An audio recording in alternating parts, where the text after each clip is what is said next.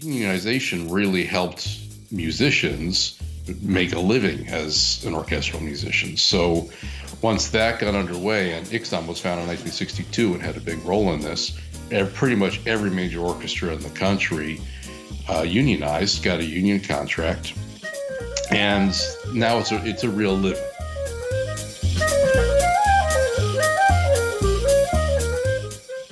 It is October 19th, 2020, and you are listening to episode 17 of the Candid Clarinetist podcast.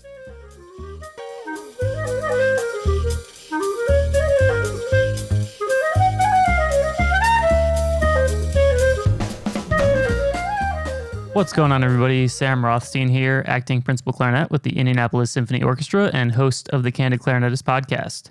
Thanks so much for tuning into last week's episode with Katie McGinnis, Vice President of Artistic Planning with the Indianapolis Symphony Orchestra. She gave a very detailed breakdown of the amount of organization that goes into planning an orchestra season, so definitely make a point to check out that episode if you haven't already. You can find download links to all of our podcast episodes and more information about myself and the podcast by visiting candidclarinetistpodcast.com.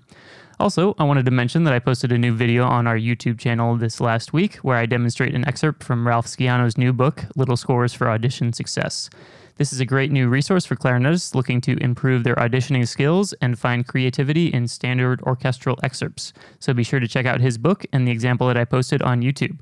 Once again, you can find a link to our YouTube channel at candidclarinetistpodcast.com.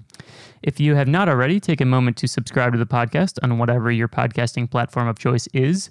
You're not going to want to miss next week's episode with Steve Williamson, principal clarinetist of the Chicago Symphony Orchestra. As a subscriber, you'll receive first access to this episode and all of our episodes, so make sure to be subscribed. On the podcast today, I've invited Chicago-based attorney Kevin Case to join me. Kevin Case is the International Conference of Symphony and Opera Musicians General Counsel and has represented the Indianapolis Symphony Orchestra musicians for the last few collective bargaining agreements. He also represents many musicians' collectives throughout the country, and I'm looking forward to chatting with him about his experiences.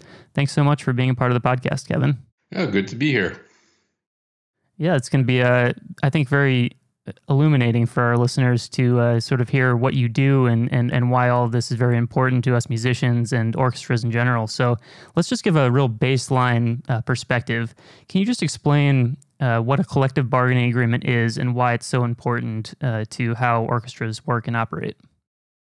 Okay, yeah, it's probably helpful to give a little bit of an overview of how employment laws work. I mean, real brief kind of thumbnail sketch, sort of like the default rule when you are an employee is you're an at-will employee, which means that you can be let go for any reason at any time, or well, any reason that doesn't violate anti-discrimination laws, but you don't have a guarantee of continued employment. So if you have an employment contract, though, for a specified period of time that takes you out of at-will status, in a union workplace, that contract is the collective bargaining agreement. So it's an agreement that applies to all of the employees in the workplace, and it gives them job security, and it sets forth equal terms and conditions of employment for everybody in the bargaining unit.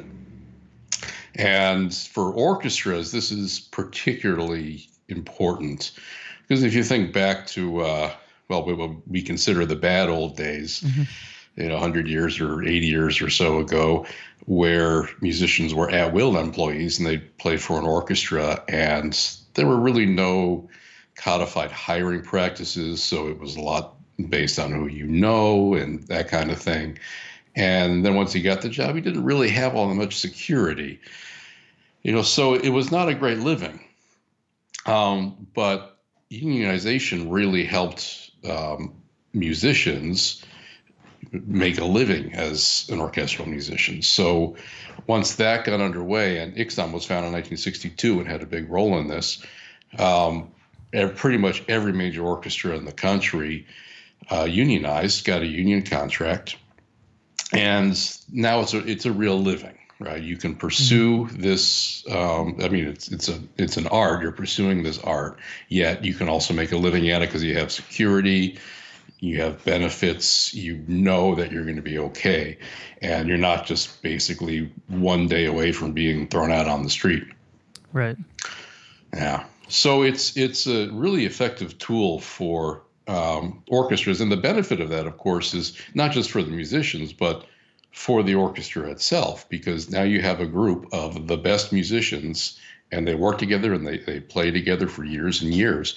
There's really no coincidence that with the greater unionization of orchestras, the quality of the orchestras really took off. I mean, the playing now is just unbelievably good. Hmm. You got so many orchestras in the U.S. that just sound magnificent. You compare that to 70, 80 years ago. There's no comparison. Right, and I think that's especially noticeable with the small orchestras, and not just Yeah, the smaller to mid-range orchestras. Because you always have the Chicago's and the Cleveland's, but even now, like your Milwaukee Symphony or Indianapolis Symphony, not to draw any comparisons, but the level that they're playing at, you wouldn't even dream of that, 30, 40, 50 years ago in even the major cities. yeah, oh, absolutely. I mean, the orchestras that I work with, where we've gotten the pay scale is we've tried to make as much progress as we can, but it's still not that much. Yet you listen to this orchestra, and it's like, oh my God, these guys should be getting 300,000 a year. They're I that wish. good.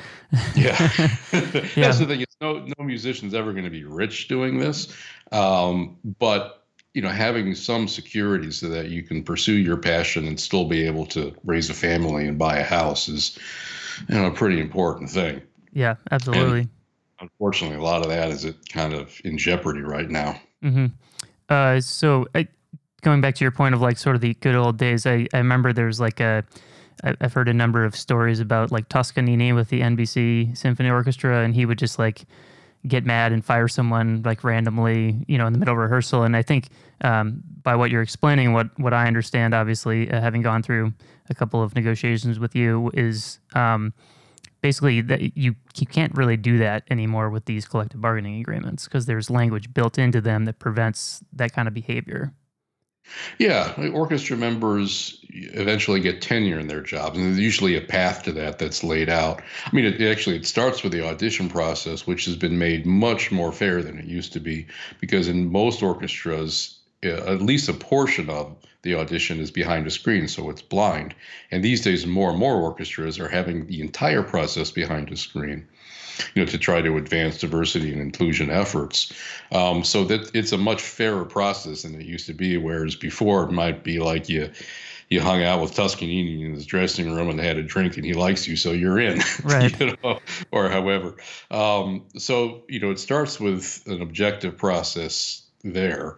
And then you're probationary for a certain amount of time to see that, how you're working with your colleagues in the orchestra. And then if you get tenure, that's it. Then you cannot be fired except for either misconduct under regular, principles of just cause if you really behave poorly, or through an artistic non-renewal process, which is very structured, sort of like the flip side of the audition tenure process. It's a very structured process with appeals along the way so that nobody can get fired just because the conductor says, I don't like the way this guy looks, or I think they're too old.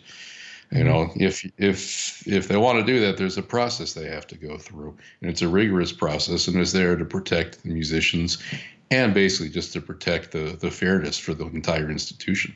Yeah, and that's those kind of things are really important. I think, especially nowadays, and it sort of eliminates this kind of like favoritism or bias, or it prevents a new conductor from coming in and sort of bringing their own people and all that stuff. So it's all important protections that are built into the CBA. So can you explain a little bit sort of what you bring to this process as an attorney? I'm not. Would it be safe to say that you're a labor attorney? Would that be like your Yeah, specialty? Okay. Um, yeah. so can you explain sort of like what your role is in administering and negotiating these collective bargaining agreements? Sure. So, each orchestra is represented by a union local, usually an American Federation of Musicians local, and they're the legal bargaining representative. However, each orchestra also elects a committee from among its members, and that committee works with the local and negotiates these collective bargaining agreements, whether it's an initial one for an orchestra that's just organized or successor agreements. And it's pretty complicated. These agreements are 60 to 100 pages long because they cover a lot of ground. Yeah. And so these negotiations are they're it's really too much for people to do on their own most of the time. They really prefer to have a negotiator with them. And so that's where I step in. And, part of my time is spent negotiating terms, but, much more of the time is spent with the committee and trying to help them kind of hone their goals, what they're looking for, what they want to see, what they can't accept, what they're willing to accept, and building consensus among them and hashing that out and then hashing out the terms with management. Sometimes the process goes fairly smoothly. Sometimes it doesn't. It's an industry where there's a certain amount of tension because no matter how good these musicians are or how well that they're paid under their CBA, they're really never paid enough, right? If you look in the abstract, the amount of skill, the amount of training, the amount of work that goes into being a musician, they should be paid like athletes, but of course they're not. And so they're underpaid in every orchestra, even the top ones, they're underpaid. However, the money's not really there, Right. to pay them like athletes because, the orchestras are nonprofit institutions and government support for the arts is largely dried up. So they rely on ticket sales and donations. And there's a finite limit to that. So, you have a limited pool of resources available and musicians who are worth a lot more than what's available to pay them. So sometimes these negotiations get very contentious, very difficult, and I do my best to try to find ways to reach an agreement. And if there's a wall we're butting our heads against, I try to find a way to get around the wall. Mm-hmm. And I think that you make an important point, which is that not a lot of people realize that orchestras do not make money from concerts. Unless it's like a truly special event or a special occasion, any orchestra that puts on a concert is going to be losing money on that concert. And I think that it's different from like you said, sports and athletes, because these sports, leagues have billion-dollar contracts with TVs and advertisers and stuff, and orchestras just don't have that kind of financial support. Maybe with you and I working together, we can get to that point at some point. We can sign that $3 billion deal with ABC to live stream concerts, but that's a little farther down the road, I think. But I think that's really important that that you mentioned that the musicians aren't paid enough, but also there's this opposite force of there's not all this money coming in. So it's kind of what's the best way that we can come to an agreement in the middle? And I think that's really where you help with that is okay, you've seen pretty much everything at this point, I imagine. And so you can take your expertise and then delve into the sort of legal language of all the stuff that goes on and the negotiating tactics and all that stuff. And I think that's where your value comes in, if I'm not misspeaking. Well, yeah, I hope so. That's what I try for. And then ultimately you get an agreement and you try to draft the language that's clear enough so that there's no disputes down the road over what something means. There's no ambiguity. It's just it sets forth the rules and everybody works under them. And, you go on with the business of the orchestra. Unfortunately, that's not always the case. Sometimes there are disputes that come up and I come in at those points as well when, there's just a genuine dispute over what the contract language means. And, we try to resolve that. So, there's always questions that come up even between the negotiations and issues that go on, so I do my best to help resolve those as well. Yeah, absolutely. So can you sort of delve into what we've touched on a few things, but obviously salary is one of them, but what other kinds of things are negotiated into these CBA agreements? Okay, so yeah, besides salary, there's benefits, of course. Health insurance is a huge matter of importance for musicians. Mm-hmm. And people don't often realize just the physical aspect of playing and the potential for injury from it. Because the muscles, the fine muscles that you use, the positions you have to put yourself into play can easily lead to injuries. So health insurance has always been a huge priority for orchestral musicians. And so they've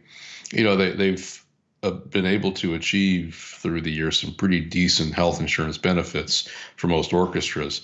And that's always a contentious issue in negotiations, because you'll have, say, members of the board of directors who see your health plans and they go, "Oh my God, my company doesn't offer that." Yeah. Well, there's a reason. There's musicians had to get those plans in place to give themselves decent health care. There's also some practical trade-offs that happened over the years where there wasn't money to give people a raise, so they did their best to improve their benefits package. So that's a huge issue. Then there's, I would say, the bulk of any contract contains all of the work rules for performing. How long the rehearsals are, how long the concerts are, when they can be scheduled, when's the break. All sorts of kind of minutia about how the orchestra has to operate. And it may seem like overkill, but it really isn't. There's a reason for each one of those provisions. And the reason is usually to put the musicians in the best position possible to perform at their peak level. So, for instance, rehearsals are limited to usually 2.5 hours, and there's only a certain number of them per week, because if you overwork the musicians, they're going to get injured and they're not going to play well. So all of those rules that have sprung up over the years are designed for that. That said, they change, they evolve constantly. And, these days is a great example of that as we go through the pandemic and figure out just how the heck we're going to perform. Yeah. And then I had I think it was one of our colleagues, Mike Musitsky, he's a bassoon player with the orchestra. He sort of explained to me one time that a CBA is basically 40 years of all the problems that ever happened in an orchestra combined into one document, which I think is a very accurate description of it, because you'll find things in there that's like very specific, like you can do this, but you can't do this in terms of like timings of rehearsals and stuff like that. And It's obvious that at some point in time, 20 some odd years ago, there was some issue that came up and they had to inject it into the document. And usually that stuff doesn't come out unless someone really goes through and like siphons, there's another specific problem that comes up that comes into, play with that kind of, those kinds of things. Yeah, so much of it is addressing something that happened once. Right. Either something that the management did that the musicians really hated, and so they bargained to fix it, or something that some musician did that management really hated, and so they try to fix that for the future too. Yeah. There's a lot of that goes on. Yeah, and then another thing that you didn't touch on is also like the size of the orchestra. That's generally the size of the orchestra. And you mentioned earlier the audition practice, and I know in ours it's very specific how the audition process works, and I imagine in pretty much every orchestra it's very specific. Yeah, there are often many pages of the contract devoted to the audition procedures. Again, the whole goal is to be fair and get the best person. In terms of the size of the orchestra, I mean, that's a little unique to union contracts, because if you think about, auto workers or, nurses at a hospital or something, or teachers, they usually don't specify a number of people. Basically the employer gets to determine how many people they need, and they hire however many they need, and they work under the contract. But orchestras have a complement number. You have to hire a minimum of X musicians. And that's really important. Mm-hmm. I mean, there are a lot of orchestras that are playing with too few musicians just because the resources often aren't there. And you can tell, I mean, that, everybody does their absolute best, but man, there's a real difference between a 70-person orchestra and a 90-person orchestra. You can hear it. Mm-hmm. And then also, if you're playing with too few musicians, they can sometimes overcompensate for the lack of numbers and injure themselves that way, or there's no way to kind of rotate them in and out, when somebody needs a day off, so everyone is working all the time and they can get injured. So that's another place that becomes a focal point of negotiations, especially because it's a big expense to add musicians. Their salary and their benefits package, when when you propose adding musicians, generally it's you can see the other side go, uh-oh. Yeah, yeah. You could see the dollar Because signs falling out of their they mouths. see how much it's going to cost. But that said, there, often there's sort of an us versus them mentality that springs up, and it doesn't really need at the time, because everybody has the same goal in the end. They want to put a great orchestra out there, and they want to attract musicians. There's just different ways of getting there and different priorities that people have. Mm-hmm. So I think in the eyes of most managers and boards, they would love to have 90 or 95 musicians in their orchestra, but they just can't figure out how they're going to pay for them. And, so you have some conflicts over that. But it's a constant struggle to try to keep that number up, because it makes a huge difference. Yeah, for sure. And I think the point that you made specifically is injury prevention. I mean, it's just, especially in string playing. I mean, the ability to rotate some strings on and off, I know is huge for them, and just Yeah. their longevity in terms of their careers, and just, you talk about like expense. I mean, a lot of times, I've seen countless string players and wind players go out with various performance related injuries, and those expenses add up as well. So if you're constantly having to pay, disability or whatever, so there's a whole mess of things that goes into all this stuff, and it's definitely a puzzle to figure out sort of what's the right road to take, I think, when you get into these negotiations. Yeah, and there's a real crucial part of this about making these people full-time musicians, because there I walk into some situations where board members who work with their own workforce, they have an idea of you never hire more people than you need for a particular task. And that makes perfect sense from a business perspective. So they see an orchestra and they say, well, if there's a Mozart symphony, we only need 45 people. And then if we do a Mahler symphony, we need 80. So why not just hire 45 full-time and then hire, temps when we have to do Mahler?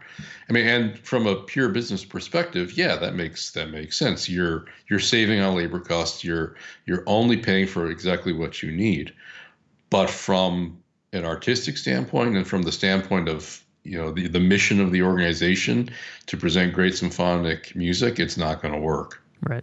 Right. And, you can use a lot of analogies, but I think as a Bears fan who had to endure some recent field goal disasters in the last few years, your field goal kicker is not always going to do a whole lot every game, but you want the best one when they're called on. Yeah. You don't want to say, well, okay, we'll go without it, and then if we need to kick a field goal, we'll see who's out there and we'll bring him in for the afternoon.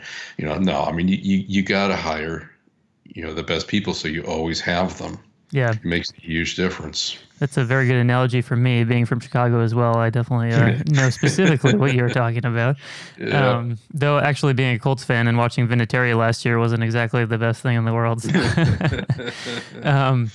So that's awesome, Kevin. Thanks so much for all that, the great insight on that. So let's get into some of the COVID-specific things. I know you've been busy at work this summer, sort of reinventing a lot of these CBAs, because obviously the biggest thing to change, aside from all the financial impacts that it's had, but of course the work rules are totally just thrown out the window, because you just can't gather people like you used to. So can you talk about sort of like, what things orchestras have done to kind of figure their way through this kind of time? Yeah, well, it's kind of gone in phases. In March, when everything got pretty much shut down, orchestras shut down too, and then just really nothing happened.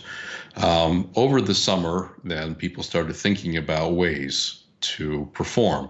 How can we still connect with audiences? How can we put something out there?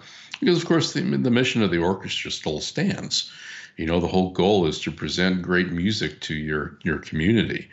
And if there's a way to do it safely, then we should explore it. So a lot of thought went into that, and a lot of discussions between committees and managements and me, trying to come up with solutions here, because you can't put a full orchestra on stage, and whatever musicians you do put up there have to be distanced and wearing masks, which is a problem for winds and brass because they can't wear masks when they're playing. And then you have restrictions on audience size too.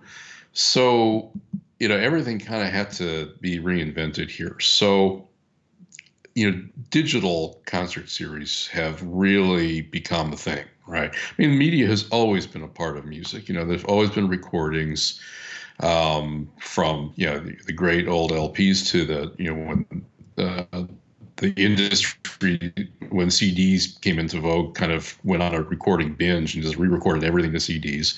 And then it kind of went to streaming and then dried up a little bit. But now it's like, okay, well, this may be the only way we have. So audiovisual streaming is now just this incredibly new and vital medium. And orchestras are, really trying to figure out how to make the best of it. And a lot of creative minds are working on it, and they're doing a lot of trial and error. But things, boy, we're not set up for that. So a lot of adjustments need to be made. Plus the safety conditions that have to be in place, safety protocols for musicians, which has changed everything from, the length of time that people can be in a building, because clearly the less time you're indoors, the less risk, to, who can be played and who's at risk and who isn't. There's just have to come up with a bunch of new work rules from scratch to fit this kind of new paradigm. And we don't really even know how long this new paradigm is going to last or how it's going to work. Right. So it's constantly evolving. And I expect that over the next even 6 months, there'll just be adjustment after adjustment as we try to make the best of things. Yeah, and I think obviously the number one goal is to keep everyone safe, right? Aside from presenting music, I mean, the priority number one is make sure people don't get sick. But there's also another challenge, which we didn't talk about in the regular CBA, which is like the media agreements. Can you maybe briefly touch on that? Because that's something that I don't understand at all. So... Well, yeah, I mean, because it's really complicated. So, I mentioned that the CBA is between the orchestra and the AFM local, right? So that each orchestra has its own CBA. It's a local agreement. Now, media, on the other hand, because it's not confined to the local jurisdiction, especially streaming, of course, is global. The agreements regarding media are with the National American Federation of Musicians. So, and but the AFM has spent a lot of time talking to employers and trying to come up with agreements that can cover this, and they have, and really difficult negotiations, because of course what employers would love to do is just basically do as much media as they want anytime and not have to pay any extra for it, because they figure they're already paying the musicians. But for the musicians, this is their product. They're putting it out there. So it has value. It needs to be worth something. And so that's, been a big bone of contention for many years. But, the AFM and employers have hammered out some pretty good agreements. Now, those agreements, though, were generally based on recordings of live performance with audience, and generally audio performances that would either just be streamed on a website or on the radio. So, when COVID hit, and it looks like what we're going to be doing is presenting basically audio-visual content, streamed, visually streamed concerts with no audience, there really wasn't a paradigm for that. That's really not covered by the media agreements. And if you tried to shoehorn it in, it would be tremendously expensive. So the AFM did a lot of work with the employers, and ICSOM, the group that I am general counsel for, participate in that as well, to try to come up with a modification that would fit the COVID era. And eventually they did. So it's it's an agreement that allows employers who are compensating their musicians during this time to get a really significant amount of just free media, which everybody recognizes is a good thing these days. So it's kind of a win-win. The employers are able to do what they want with media. Musicians, have some security because the agreement incentivizes employers to pay them during this time. So people seem fairly happy with it. Yeah, that's really cool. That actually gives me a lot better understanding of the point about how the media is global and the performances are local. That made a lot of sense to me. Why it has to be such a separate entity.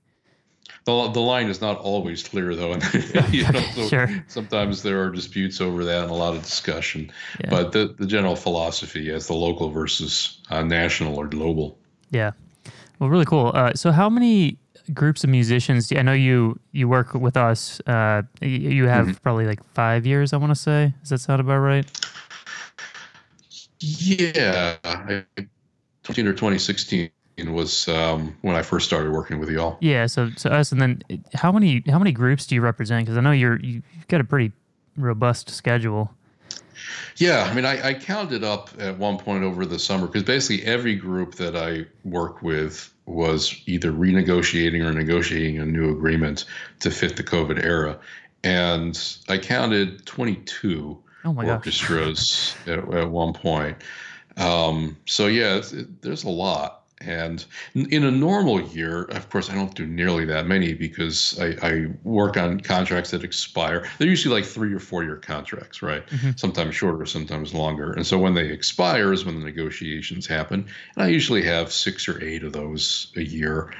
You can say they can be, short or long and drawn out, but that's the general number.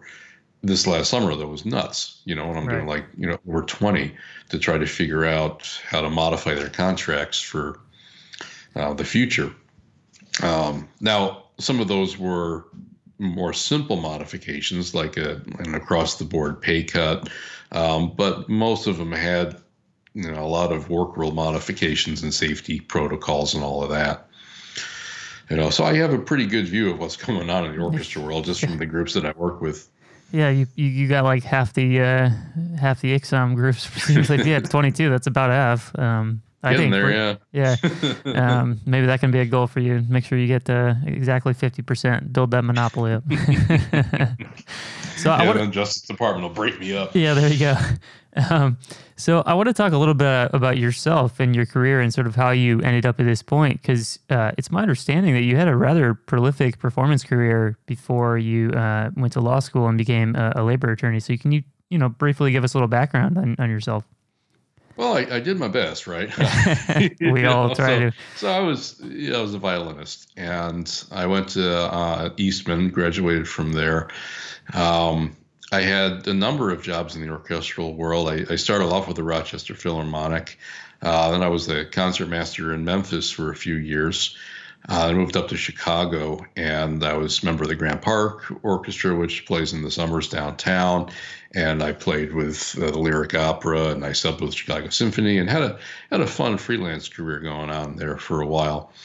Um, and I love playing the violin. There's no getting around it. But making a living as a musician is not always easy. And if you get one of those, full-time orchestra jobs, then it's pretty secure. But being a freelancer, which is what I ended up doing, is as much as seemed like I was always busy and I was doing all right.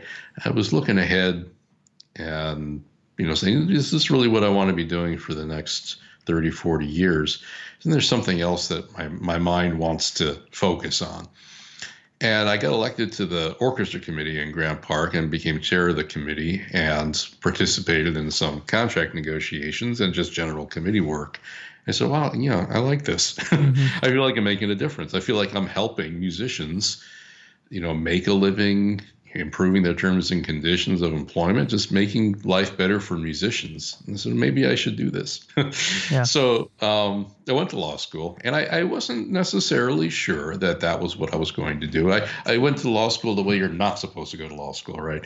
You're not supposed to go to law school saying, well, let's see if I like it. You're supposed to go because you've decided you want to be Right. a lawyer. Yeah. So I did it wrong, but it ended up all right because I took to it. I really liked law school, and I got a good job out of law school for a big firm in Chicago and spent several years there, kind of getting seasoned.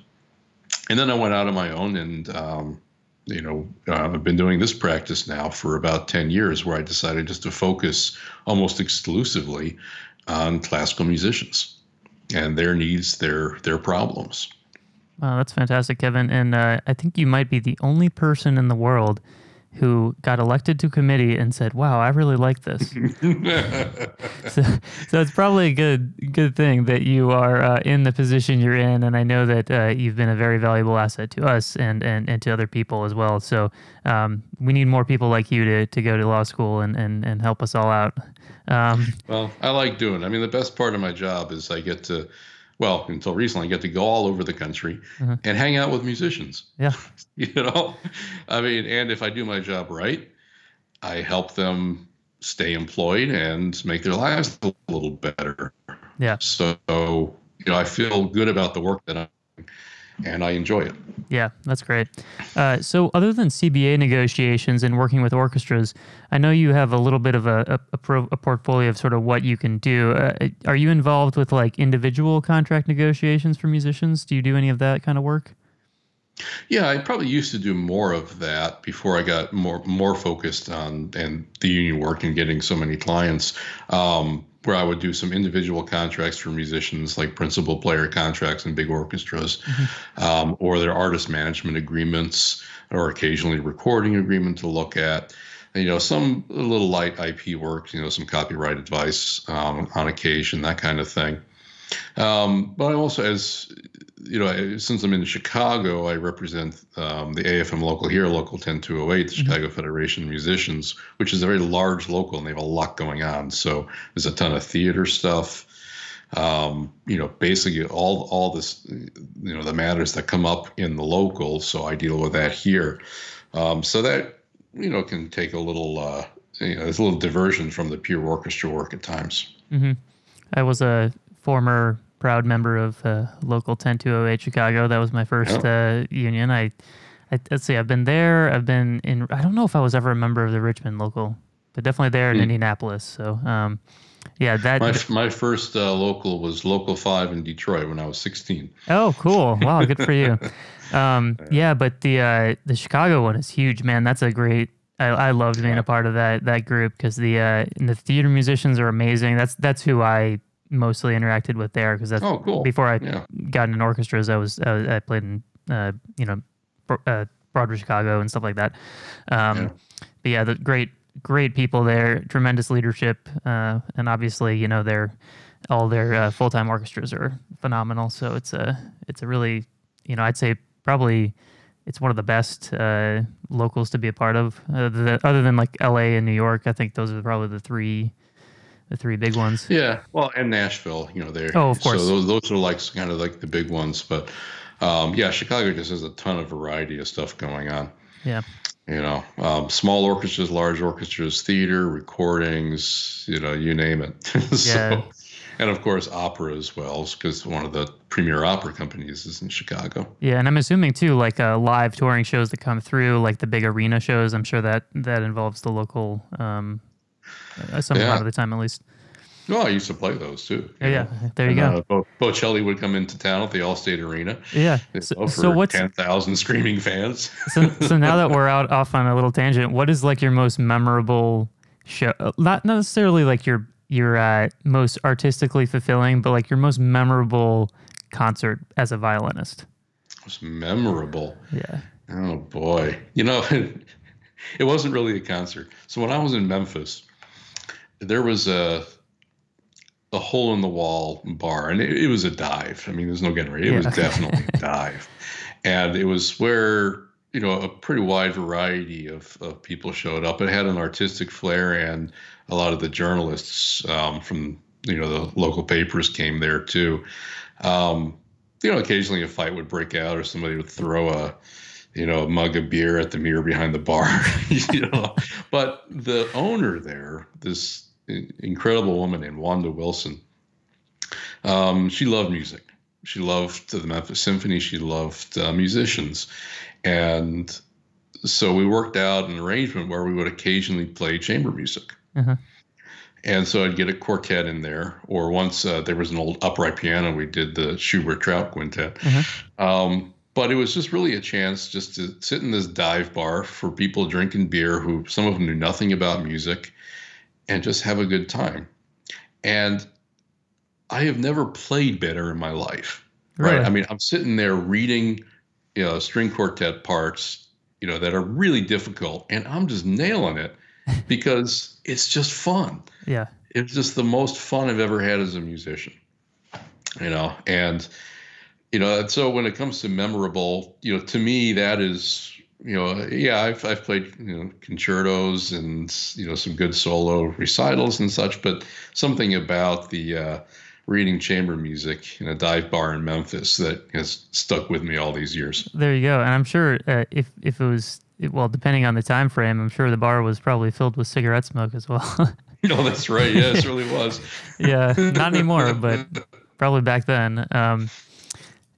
So Right. so all right, so that was fun. That was a fun little tangent, but we should probably get back to our topic at hand. So what do you do in your role? So you're the ICSOM General Counsel. That's like your title with ICSOM. So what do you do in that role? Is it just like an advisory role? Do you work for them consistently and on issues, or sort of what is it? What Well, is your yeah. Maybe first a little background on kind of what ICSOM is. Sure. So, the American Federation of Musicians is the national union with the local chapters that represent musicians. But within the AFM, there are what are called player conferences, and they're kind of like these intermediate bodies that represent particular sectors. Because the AFM represents musicians of all kinds, and it's easy for particular sectors to kind of get lost in the mix. So you've got a Recording Musicians Association. You mentioned the Theater Musicians Association, and ICSOM represents like the 52 largest orchestras in the U.S. And the point of ICSOM is to advocate within the AFM, of course, for orchestral interests, but also to share information among orchestras, advocate for musicians' interests across the whole industry, and basically just try to better the lives of orchestral musicians. And we have a conference every year that goes for several days where there's a lot of information presented and a lot of back and forth communications between the musicians, so everybody knows what's going on in other orchestras, and they get ideas and they get inspired. So it's a great organization.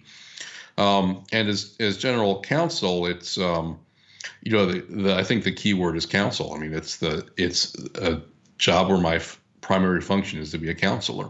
Mm-hmm. So the ICSOM has an elected governing board, and I work with them very closely. And we together try to find the best solutions to the problem that the industry faces, which was definitely active this summer.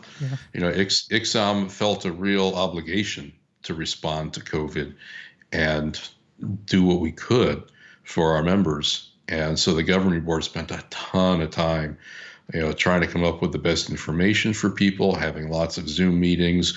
We held our conference virtually this year because we had to, mm-hmm.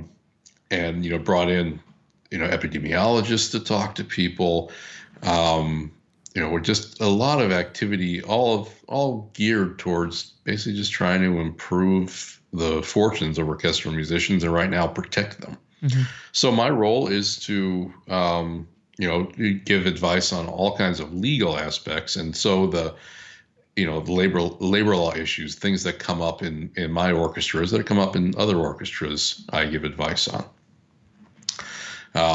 It also gives me a really good kind of bird's eye view of what's happening in the industry, because there's basically nothing of significance that happens in an ICSOM orchestra without ICSOM knowing about it. Therefore, I know about it. Mm-hmm. So it's a great vantage point to see what's happening. Yeah, that's awesome, Kevin. And I know they're obviously very lucky to have you. I've really enjoyed working with you for the last whatever it's been, 6 months or whatever we've been trying to.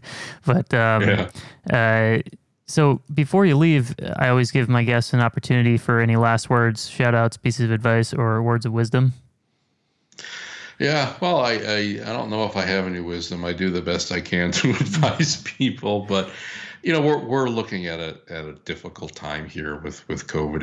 It's really affecting musicians, and not just the musicians who work under collective bargaining agreements, because they're actually better protected than most. And I've been able to actually get agreements in most places where they're still getting compensated and they're still working.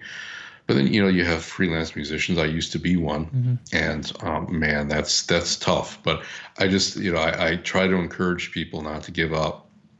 That there is desire in society for music. It's still there. It's not going to go away. And I'm really looking forward to the day when we can get together again. And I think there's going to be a hunger to see and hear musicians in person. And whenever things start looking a little bleak, I just try to look forward to that day.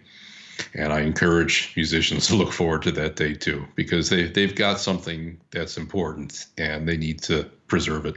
Yeah, absolutely. Well, thank you so much, Kevin. That's a beautiful way of putting that. I do have one more thing for you, which is the next time you're in Indianapolis and we sign a long-term agreement. Where are we going to dinner? What are we doing? Ooh, okay, yeah. I mean, yeah. Every time I've been there, we've just gone to places by the hall. So you're going to have to introduce me to Okay. something. Well, are you a Something different. steak? We got like a million steakhouses, so maybe that's the Okay, default. that always works for me. I Okay. mean, I'm kind of a omnivore, so basically, if it's food, I will eat it and I will enjoy it. Sounds But good. steak is always good, and yeah, I'm looking forward to being able to hang out with you guys again. Yeah, I absolutely. mean, you've done great work on the committee. Your colleagues are doing great work. They're really committed, Yeah. and I'm really keeping my fingers crossed we can get to a good long-term solution there. Yeah, I'm confident we can, and we definitely have a great community. And I know, speaking of that thirst for music, I am just chomping at the bit to get back on that concert hall stage. To tell you that much, and I know our audiences as Yeah. well, and I know people across the country feel the same way. So, Kevin, thank you so much for your time. It's really been incredible to talk to you and reveal all this knowledge. I'm sure my listeners or our listeners will be really enlightened by all this stuff. And I think that it's things that aren't really talked about when you're in music school. Like nobody knows what a CBA is. You just know how to play your instrument. And so these are very important things as you get going in the industry to be knowledgeable about and to be aware of. So I think that having you on here is been a great thing. So thank you for that. Well, Sam, thanks for having me on. I'm happy to come back anytime. Absolutely. So for our new listeners out there, please make sure to like us on Facebook, follow us on Instagram at The Candid Clarinetist, subscribe to our YouTube channel, and follow us on Twitch at twitch.tv/The Candid Clarinetist. You can also find links to all of these things as well as information about myself and the podcast at candidclarinetistpodcast.com. Once again, I am Sam Rothstein, and thanks for tuning into The Candid Clarinetist podcast.